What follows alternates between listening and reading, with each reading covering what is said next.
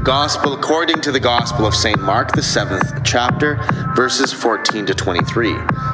And Jesus called the people to him again and said to them, "Hear me all of you and understand. There is nothing outside a person that by going into him can defile him, but the things that come out of a person are what defile him."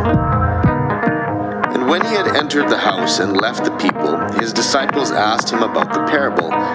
And he said to them, "Then are you also without understanding?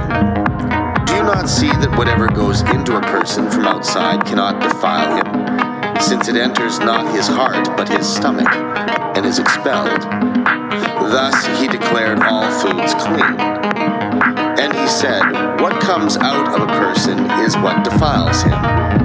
For from within, out of the heart of man, come evil thoughts, sexual immorality, theft, murder, adultery, coveting, wickedness, deceit, sensuality, envy, slander, pride, foolishness. All these evil things come from within, and they defile a person. This is the gospel of the Lord. Praise to you, O Christ, according to the gospel of St. Mark, the 7th chapter, verses 14 to 23.